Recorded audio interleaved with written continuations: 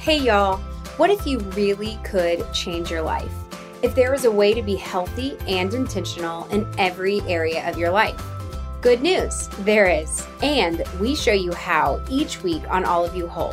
Hosted by me, Caroline Fossil, entrepreneur, wellness expert, author, and speaker. Every episode is an in-depth look at how to help you get unstuck, be brave in your life choices, and have a meaningful life. All either from my own experiences or from the experts I interview. My goal is to help you build a healthy, connected, and intentional life that fulfills your greatest purpose. Today on the show, we have Jennifer Robbins of Predominantly Paleo. Jennifer is amazing. She has written 5 different cookbooks. She runs Predominantly Paleo and Legit Bread Company, which if you haven't tried their mixes, you absolutely have to.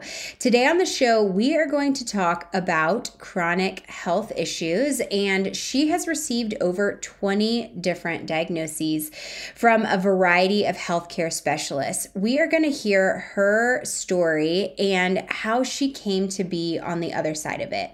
If you are dealing with any chronic illnesses, I hope that this conversation gives you some insight for some things that you could do to continue to heal your illnesses, and also just give you a spark of joy that healing is possible for you. So let's dive right into this conversation with Jennifer. Okay, so we are going to hear a lot of your story today, Jennifer, but before we dive in, could you tell our audience just a little bit about you? So how do you introduce yourself today? Woo! Okay, so I am a spouse. I am a mom of 3. I am a multifaceted entrepreneurial type person. Yes. Yeah. A dreamer, a multifaceted dreamer. That's what I'll say. And we have been a military family for the last 22 years, but we are finally settled. So I'm now rooted in Tampa and kind of setting up shop here so that hopefully I can expand some of my dreamer ideas now that we have a place to feel a little more solid. So yeah, that's so exciting. Yeah, I'm so excited for you. I've followed you forever. So, it's been fun to see you go from city to city to city. And I'm glad that you're finally in one place. I'm sure it's nice to be rooted for sure. So nice. Yeah. Well, as you know, March is Breast Implant Awareness Month. And so that's what initially sparked me to interview you for the show. But I want this to be a conversation about the struggles of chronic illness in general, because you have overcome a lot. And also both of our audiences typically reside in those camps. So can you tell us a little bit about your story, when you went from feeling healthy, feeling great to not feeling so great? How did that happen? Yeah, so I really had a pretty good track record through childhood. I didn't have anything chronic. I didn't have allergies. I didn't have even a lot of the stuff that we see today among kids with, earlier onset issues.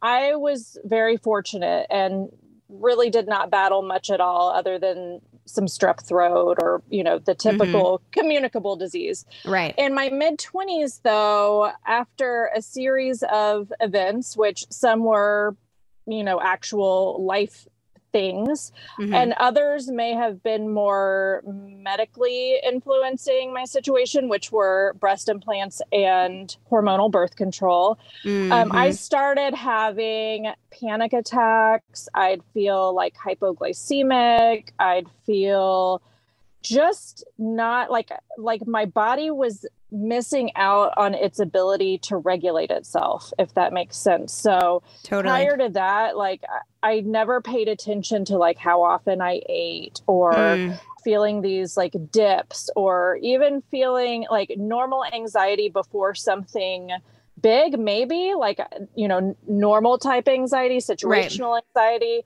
But I had never had true panic attacks or feeling like I was going to die. And I actually ended up in the ER a few times because I didn't even know what was happening. I'm like, I don't really know, but I know that like my heart is Yeah. up to, 150 beats a minute, and I feel like I'm going to barf and pass out Yeah. and like all these terrible things at the same time. But also, like, why am I sensitive to sound during that feeling? You know what I mean? Like, it didn't Right. make sense to me that it was just medical, because I was also having these weird, like, overstimulation Huh. symptoms at the same Right. time.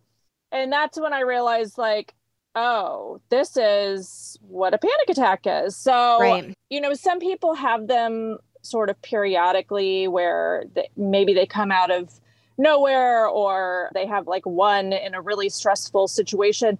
Mine were at the point where I was having like 10 in a day, back to back almost. And What? yes, up to 10 in a day. And then over time, I realized that during the week before my period, that's when they would Yes. become the worst. And that is when I was on hormonal birth control. So, Mm-hmm. but I didn't actually put all that together until Oh, like I right. was retrospectively thinking Right. about what I had gone through. So Mhm. that was sort of the beginning of having any sort of health issue. But I mean, I wasn't able to eat. I was dropping weight. I was down to like Mhm. 102 pounds. And you're how tall And are you? I'm about 5'5". Yeah. Yeah. Oh So, my gosh. Yeah. and I had always been thin because I was a dancer. Like, that was just Mm. kind of my build. I was lean and had a lot of physical activity. But at that point, I was kind of post my dance years. And so I was, a little bit, not, I wasn't heavy. I was just a little bit heavier. And so I could see the weight dropping Right. off. And it was definitely alarming because it wasn't in my control. Right. I couldn't eat. And I was constantly feeling like that adrenaline and high pulse and stuff. So that was Wow. sort of the tip off to something's not right here. But Yeah. I had also just met my would be husband. We were moving Mhm. overseas to Germany. So I was thinking, like, oh, okay, I'm just stressed or whatever. But, Right. in time, I would start to put some pieces together that maybe it wasn't just situational stress. Right. I know. Especially when you're that young, though. It's like there's so much you don't know. Like looking back, you're like, let's look at our cycle. Let's look at like these pieces, what could be like hormones and what I'm eating and situation. Like, but you get that knowledge. Like I've gotten that knowledge through 7 years of trial and error. You don't know that when you're in your 20s, you know? Right. Especially when you haven't had a history of being sickly. Right. If you have always battled those tribulations and it's familiar to you to be in a state of suffering, and your Right. parents took you to doctor after doctor, then Right. yes, maybe it's on your radar. But for me, I was like, really, it was such a blind spot for me because I had not ever experienced anything like that. And I Yeah. didn't have a history that would have indicated that that was the path I was on. Yeah, absolutely. So then, so it started with panic attacks, and how did it evolve from there? So I ended up going on an SSRI just to get me to a point where I could function like at Yeah. all. And Yeah. we moved overseas, and I had finally, because after it was like 5 or 6 months of straight panic, I was just not able to function like a normal human. So, No, and I no. was of the mentality, partially probably from the messaging of my childhood, like pull yourself up by your bootstraps Right. and just like Figure it out. be tough, and I Yeah. was like, I really tried to be tough and Right. not, Yeah. and that did not work. So I was medicated when we moved to Germany. And I Mm. would say, like, I was able to stabilize enough that once we got settled over there, I could tell that the panic had lifted enough, even though it's kind of weird because when you're medicated, it's not like you have zero symptoms of whatever your Mm. affliction was, right? So, like, you can Mm-hmm. still pay attention to certain feelings or signs or symptoms. So it wasn't that I felt great. It was that I could tell that the panic had dissipated enough that I could wean off of the medication. But also, I had gone off of birth control. So I was like, oh, I think I'm starting to feel better. Well, again, retrospectively, I'm like, maybe that helped. Right. So I stabilized and I was kind of okay. I went back to grad school while we lived overseas. I was working full time. So, I could function. And then I had 2 babies back to back. And it was after the second one that I was like, I don't think this is just a postpartum situation. Because I felt horrible. And they thought at first that I had Graves' disease. Right. But it wasn't, which is funny that my TSH was 0. And so they were like, oh, you're, this is what's happening, but let's run numbers in a few weeks. And I'm like, I didn't know anything about the thyroid at that point. Yeah. Because again, I didn't really have a medical history. So TSH was literally 0.0 on the lab work. Jennifer, I've never even heard of that. Have you heard of anyone else 0.0 before? No, I mean, low, yes, but not like 0. And I still have the lab work because I knew nothing. And so I was just like, okay, my TSH is 0. So yeah, what's it supposed to be? Yeah. Oh my gosh, that's crazy. But when I went back, you could tell that I was in a Hashimoto's swing because it had gone back up. And, that's what happens at the onset of Hashimoto's is it can look like hyper or hypothyroid at any given moment. And it's not until basically you've destroyed enough of your thyroid tissue that you settle into a hypothyroid state. So again, I knew nothing of this. I didn't have a frame of reference. And so I was just going by this general practitioner who was like, well, we think it's this. No, we think it's it. No, let's just run labs again, And I finally saw an endocrinologist, but I just even then I had lived my life in such a way that not that my diet was great or, I wasn't gluten-free at that point or anything like that, but I was medication averse. So I did not want to just jump into taking meds. And the first endocrinologist I went to was like, listen, if this is the only pill you take for the rest of your life, then you're living a pretty good life. And I was like, I don't love the way that that's being presented to me. But also I was like, it was a synthetic thyroid supplementation. And at that point I had done a little research and learned that not everybody does a great job converting synthetic T4. It doesn't have the active T3. And so I knew, at least at that point, if I have to go on medication, I do want to go on desiccated thyroid. I knew that was like the path. And this was in 2008. And let me tell you, to find a functional doctor or an endocrinologist who wasn't eating up the, big pharma messaging of, well, we can't really regulate the amount of hormone in, desiccated. And even though it had been around for 100 years, there were so many people who really bought into, you have to take synthetic so that we can know exactly how much you're getting. So that took some digging for, me and I was living in Little Rock, Arkansas. So it's not like I had so many choices. Yeah, sure. So I finally did find someone. I did end up going on thyroid medication. I pushed it off for as long as possible. And I do think things started getting a little better in some ways. I remember family, friends, and people saying, well, honey, you're just depressed and anxious. Your husband is deployed. You have a 5-month-old and a 17-month-old. And obviously you're just like, I'm like, I feel like I know the difference between just feeling a little stressed out or overwhelmed or anxious or panicked. Like I knew what that felt like too. Right. What I was experiencing was very physical in every way. And I was not functioning. I would sleep as many hours as I could. And I woke up feeling like I just popped 2 Benadryl and a sleeping pill. I mean, I was just so draggy, and then I was Mm-hmm. wired tired and edgy Right. and felt Mm-hmm. dizzy and overheated, and just I could not, again, there was no regulation happening Totally.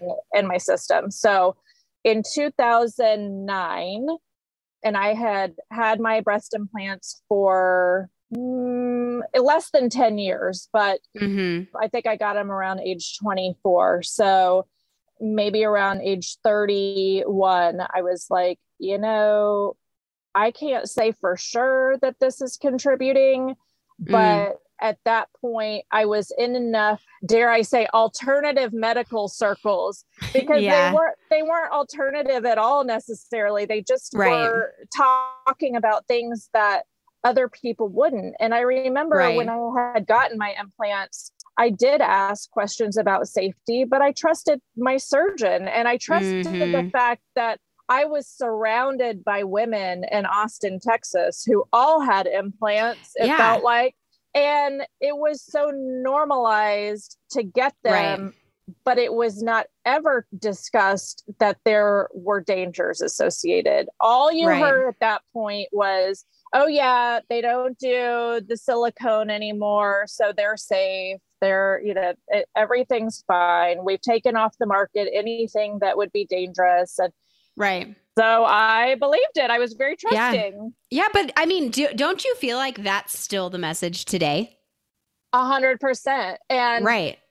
And it's funny because when you look at how many doctors, even back then, I mean, you could search the entire country and you had to really dig.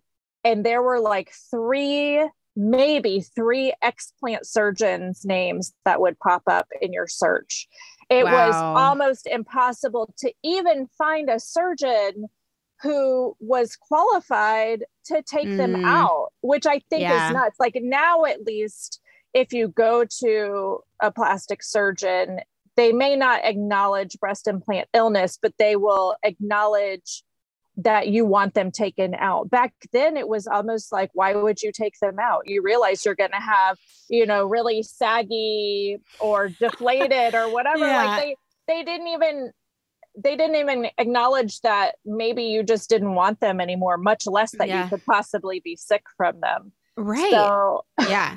Well, that's why I think it's so important for you to share this story because, I think the message is just like, I think it's good. I think we're going to a good place with like our bodies and beauty and just like, you want to get that thing, go get that thing. You don't, you want to have gray hair and you want to have wrinkles, go do that. I think that's a good place. But I do think we still need to be talking about the potential side effects and the health risks associated with whatever you choose to do, right? Like, I think people need to be informed about the choices that they're making and the possible side effects for sure.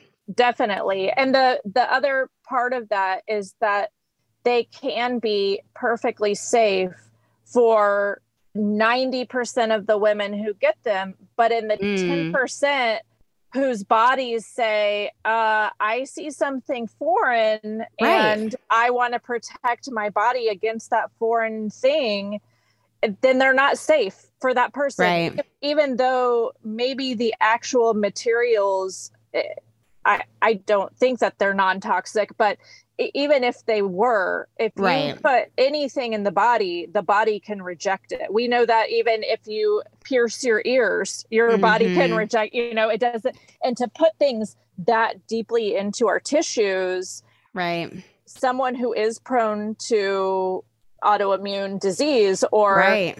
to not liking foreign substances, those bodies could react even if the thing is otherwise safe. So Yes, I know it's that's the crazy. part. Mm-hmm. And considering that, like now I understand that, our DNA is kind of like a loaded gun, for lack of a better analogy. And we have triggers that can pull that gun, that can pull that lever and cause an autoimmune disease or something, serious. And so a lot of what we do is eliminating triggers, and you don't want to have parasites or chronic EBV or all these different things. And so considering that it could be a trigger, not that it always is a trigger, but like you're saying, considering it could be a trigger, that's not great, especially if, like you were kind of not set up for success given the other things that were going on for you.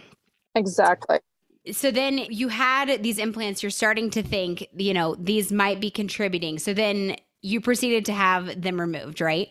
I did. I had him removed, and I ended up with a surgeon who was not one of the like top 3, but I came across his name. He was actually, it was kind of an interesting story. He was, I think, an attorney and a surgeon.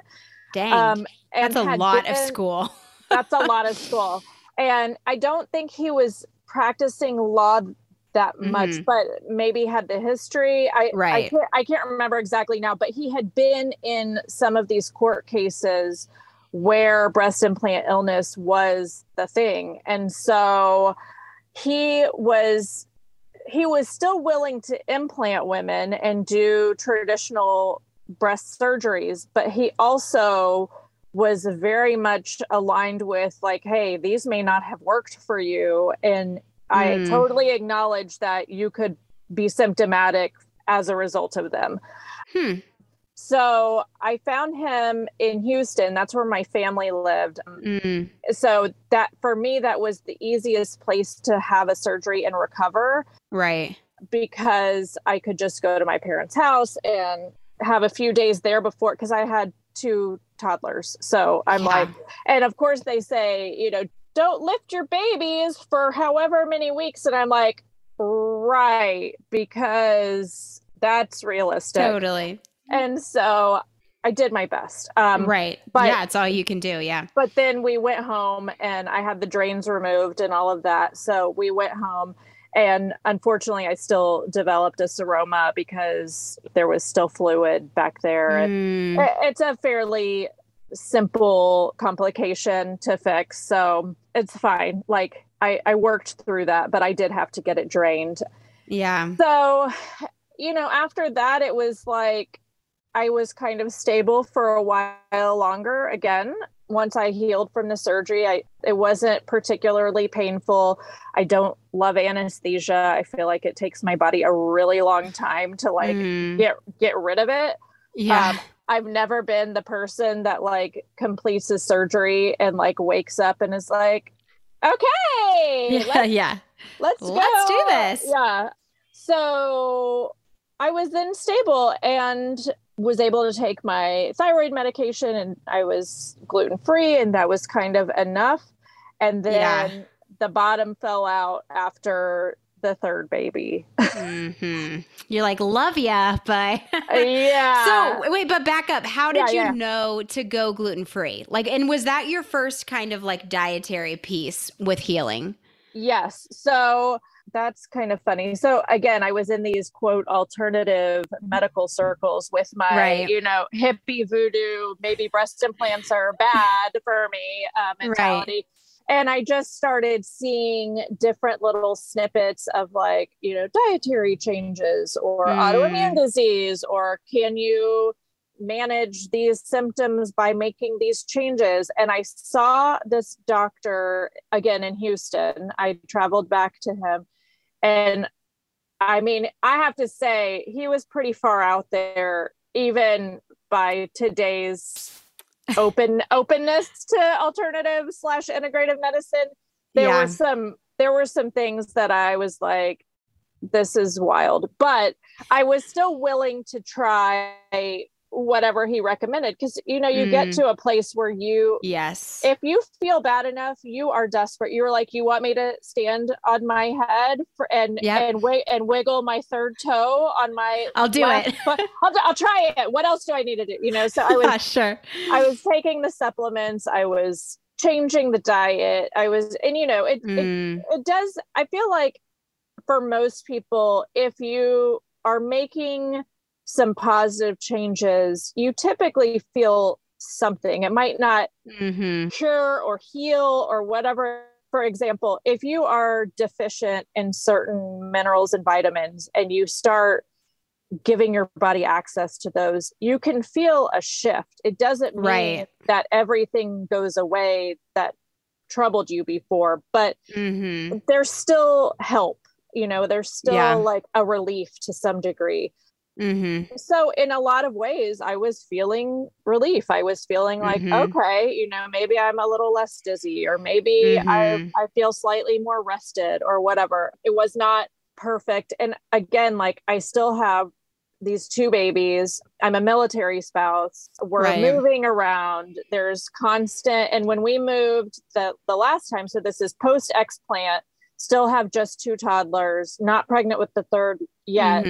Yeah. When we moved that time, my husband was gone. It was a 1.5-year assignment, and he was gone over 220 days that year he traveled. It was a job that we knew would require him to be gone on lots of smaller trips, but he would, come and go. Right. We're in this new town. I don't know people yet. I don't have a village. Right. I'm dealing with, 2 babies. Like, so it's a lot of stress on the body just in and of itself, much less if there are underlying medical absolutely things. And then my pregnancy with the 3rd baby, which, I mean, how I even got pregnant with him gone that much, I don't seriously, I don't stars know. aligned. It did. But the pregnancy itself was good. Like I felt pretty good. I was like, this is maybe better than my last 2 experiences, maybe because I had changed my diet. I had been able to get back to working out prior to her pregnancy. Things were in general like pretty great as far as how, what I had experienced prior to then. It was after her birth that I definitely, my thyroid wigged out, and then I had this whole set of new symptoms. Well, then we moved again. So, it's like you can't win for whatever. It was like I couldn't put my finger on what even some of the symptoms were. And so, of course, if you try to explain that to a traditional Western doctor, and you're like, so sometimes I feel like my brain is swelling and pressing against my skull, but it doesn't create pain. It just creates, confusion. And they're like, right. And assuming that like maybe my hormones were off or something like that. And I got pretty sick. I went to an OBGYN in DC, which was where we were now living. And there were 3 kids at this point.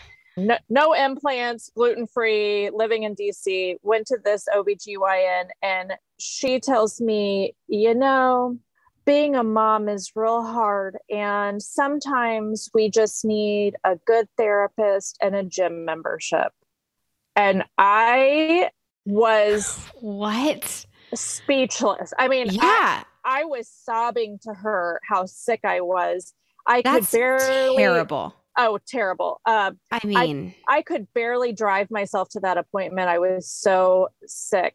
And that was her solution to me. And she was like, I can run some labs, but I just don't think that's the issue. So, again, down the rabbit hole, dig. Yeah. Look for the helpers. And I did find a great medical team there, and ended up, treating a lot of stuff. Like I was diagnosed with Lyme and co-infections. I was diagnosed with, chronic EBV and other really high viral titers from like childhood viruses. Maybe they were there all along and I had not ever run those labs to see that they were there, but they were prominent and they were reactivated, and definitely I was symptomatic enough to believe that, all of these things in combination with each other were contributing, along with being postpartum and having to let things kind of shake back out again. And then there was mold more than one. It's just like, I feel like it's like the cascading It thing. is. I mean, I've been diagnosed with chronic EBV and treated it, thankfully, but was not surprised. I mean, I had EBV in high school and then also had it again in college, which is like not supposed to happen. So Right. but at that point, I didn't know chronic EBV even existed. And so, yeah, I mean, and I grew up in a moldy home, I think. And so, Yeah. we just have these things. Did the Lyme surprise you? Yes. And Yeah. here's why. Because I am not outdoorsy. Yeah. I am a Jewish girl, and we Right. are not like campy hiking, Yes.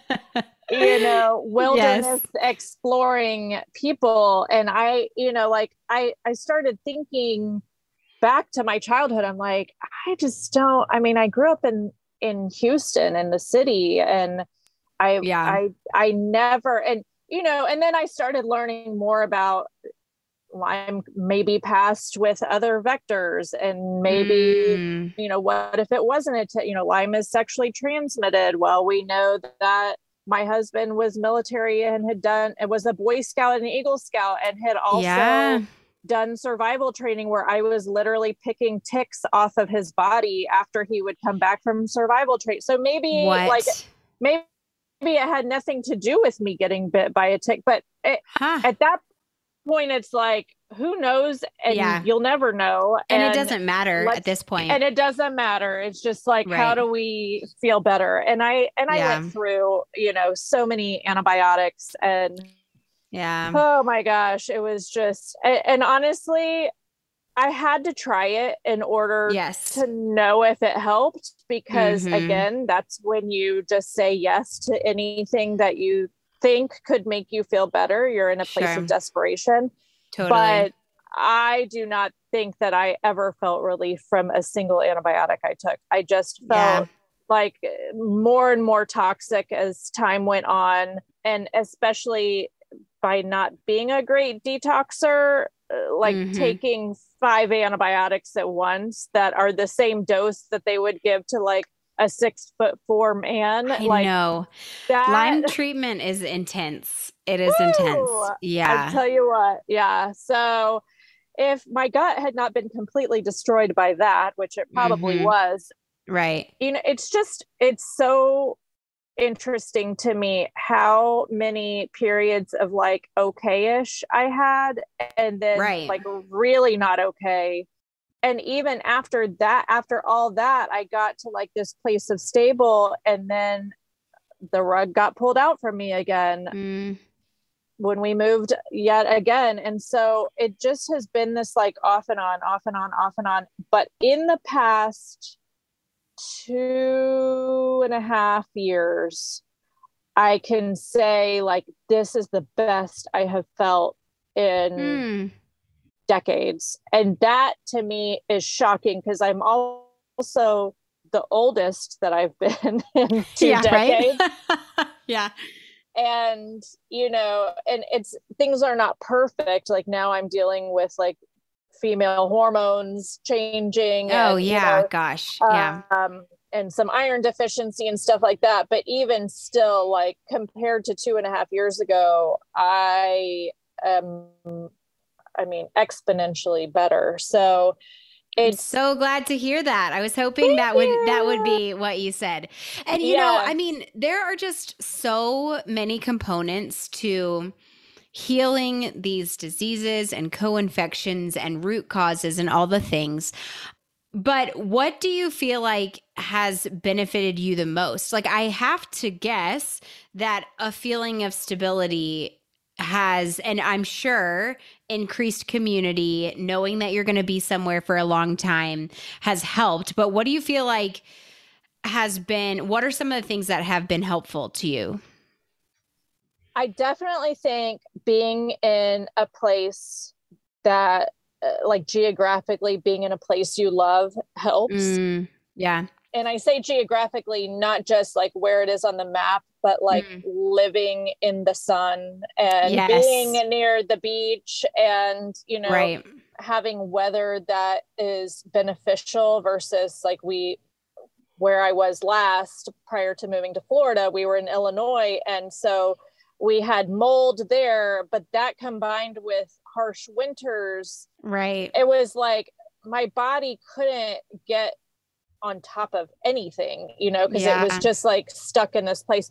But I'll tell you what I feel like in this last chapter of Rough, what's helped the most is neuroplasticity and really retraining my brain to behave and believe differently than it ever had before. Well, minus childhood, but like from the point of sickness on, my brain had created a lot of really maladaptive thought patterns and beliefs around illness, which then affects your nervous system and really every other system. So basically my nervous system, starting with the panic attacks and going for the next 20 years, had been stuck in this place where if I felt a weird sensation come over my body, or migraines start to set in,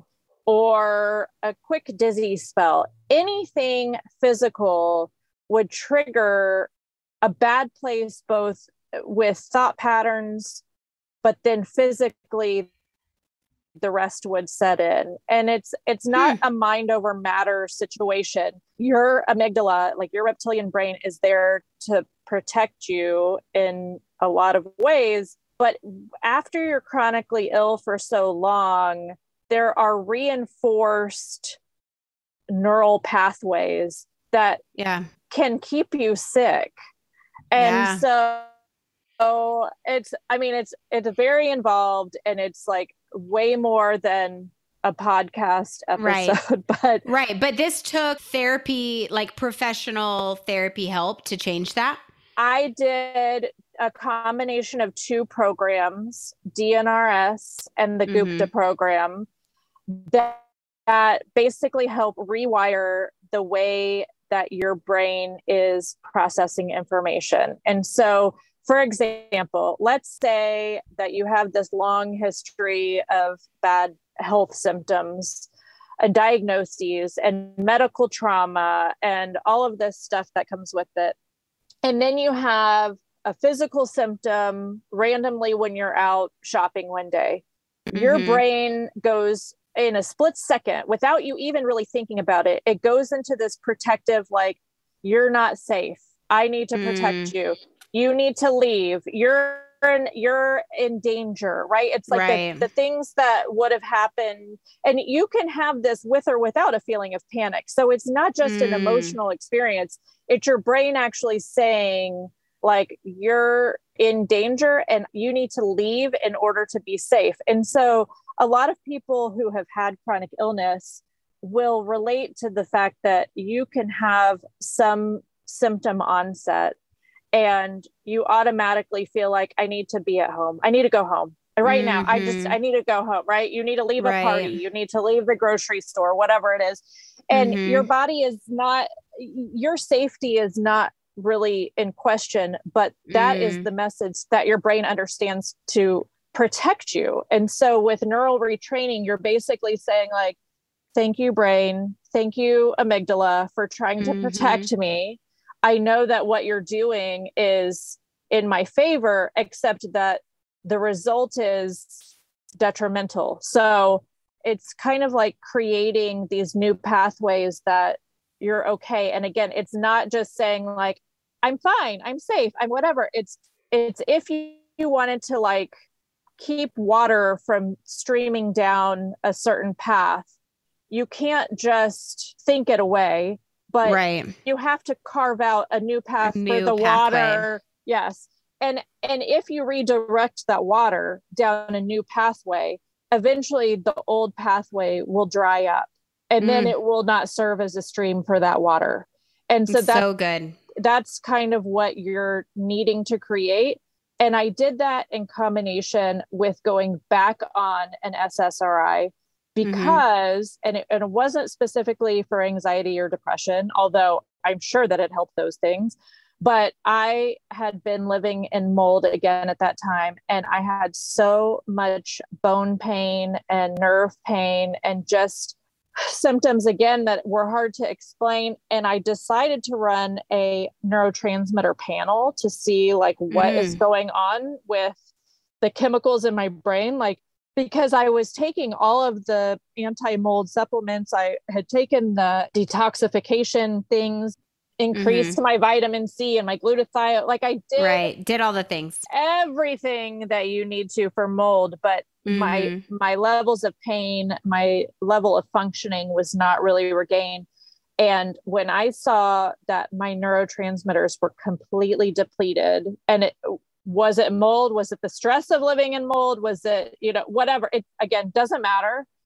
But when I saw how depleted all of them were, and I had started looking up, can SSRIs help with pain? And yes, they can.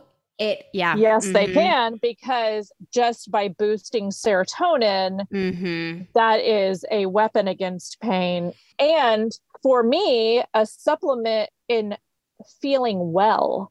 So we talk about malaise in chronic illness, right? And it's kind of nondescript feeling of illness or unwellness, kind of like, if you're starting to come down with a virus and you just feel like icky, but you can't say like what it is. It's not just being tired. It's not just being, worn out.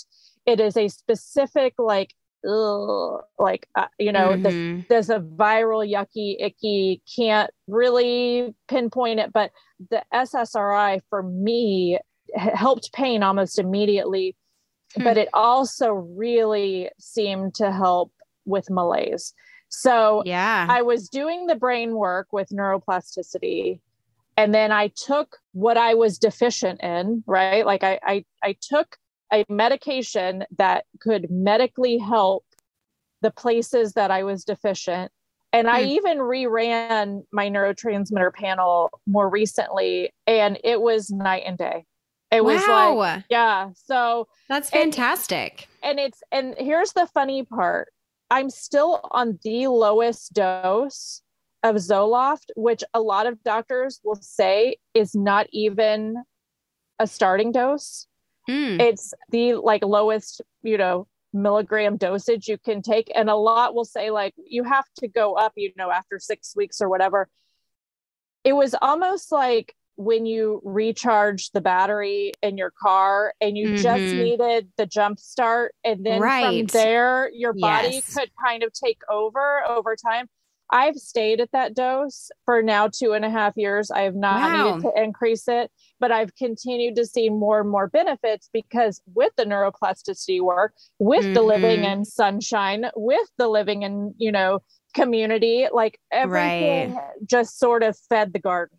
So I'm so glad to hear that. Thank you. Yeah, it's been a road, but it definitely, I can see all of the contributing factors come together and support a healthy body. Yes, absolutely. Well, I think the neuroplasticity work is so interesting because my husband's a doctor and deals with pain management and talks about how it's a lot of it is mental, but just like you're saying, you can't walk into a room and say, think yourself out of it. Like just change your mind. You can't do that. Like you shouldn't even try, it's not helpful. So I feel like this neuroplasticity is such a way forward for both the chronically ill community and, the chronically in pain community. So thank you for sharing your story. That's so amazing. Well, what would you say is your message now that I feel like you're in this great place, kind of looking back on this story of chronic illness? What is your message for those people who are maybe back where you were in the midst of dealing with chronic illness? Do you have any insight for them? I would say that it's not just about treating the diagnosis that you're assigned.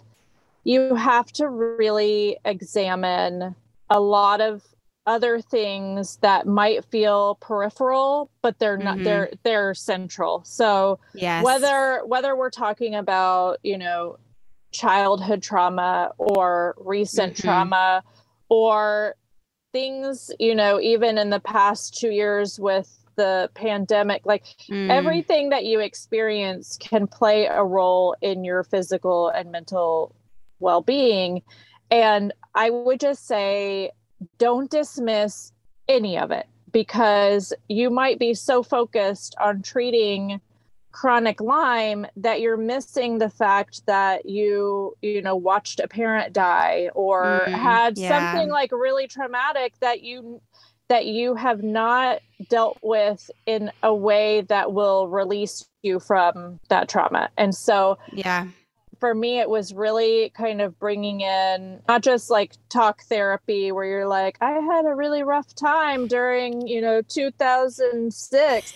It's more like, what are the things that I've not truly dealt with? Where are the parts of my history that might contribute to physical illness, even if they were not like the bug bite that caused the Lyme or the, exposure to my first kiss that got me Epstein-Barr. It's like, it's the other stuff. And that other stuff plays a much bigger role than most of us want to get into, because that's harder. That's harder than taking a pill, right? Like nobody wants to do that. It's ugly and it's messy and it's not linear, but it's so important.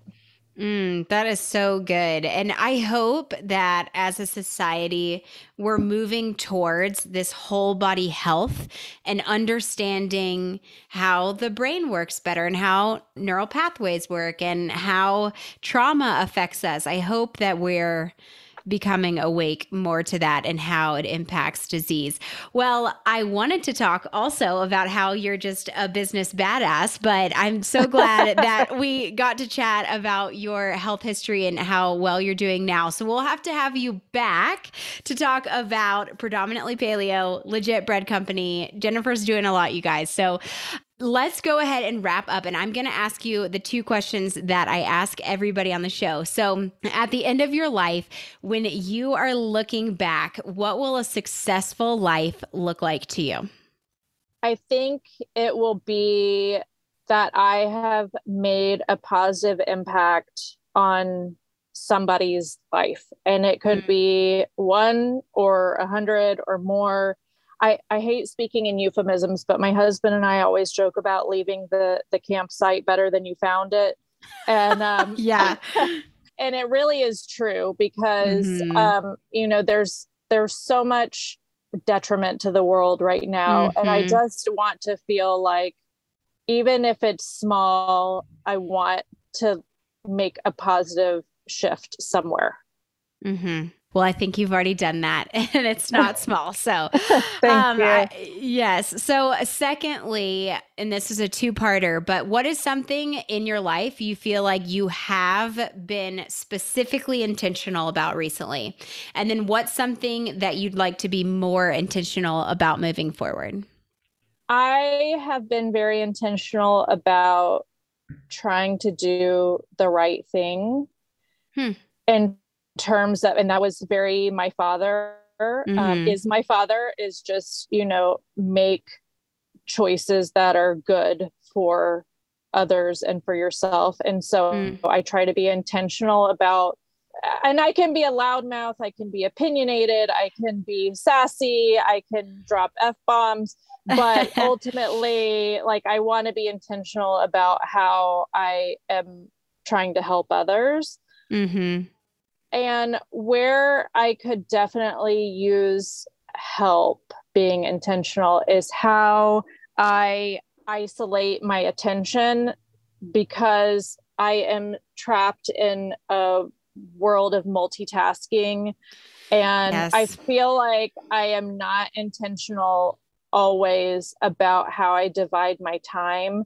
And so, I want to be more intentional that if I am spending time with my family, that I'm just very focused on that, even if it's not like obvious to them that my mind is time traveling and doing something else. It doesn't have to be just, that I like am making a phone call or doing something that is obvious. It's also that I want to feel like in my own head that I'm intentional with the devotion of time. I'm doing one thing at a time. I think that's so good because you do so many things. Well, thank you so much, Jennifer, for being with us. I appreciate it so much. Absolutely. It's been great talking to you. Thank you, Jennifer, so much for sharing your story with us. I'm so happy to hear that you are just feeling yourself and feeling so much better. And that is an encouragement to me and hopefully our listeners too. You can check out all of the links that Jennifer mentioned in the show notes. I'm going to link a few of her blog posts on chronic illness because they're really, really packed with information and really helpful. So check out the show notes there. Be sure to follow Jennifer at Predominantly Paleo on Facebook, and I will see you guys next week.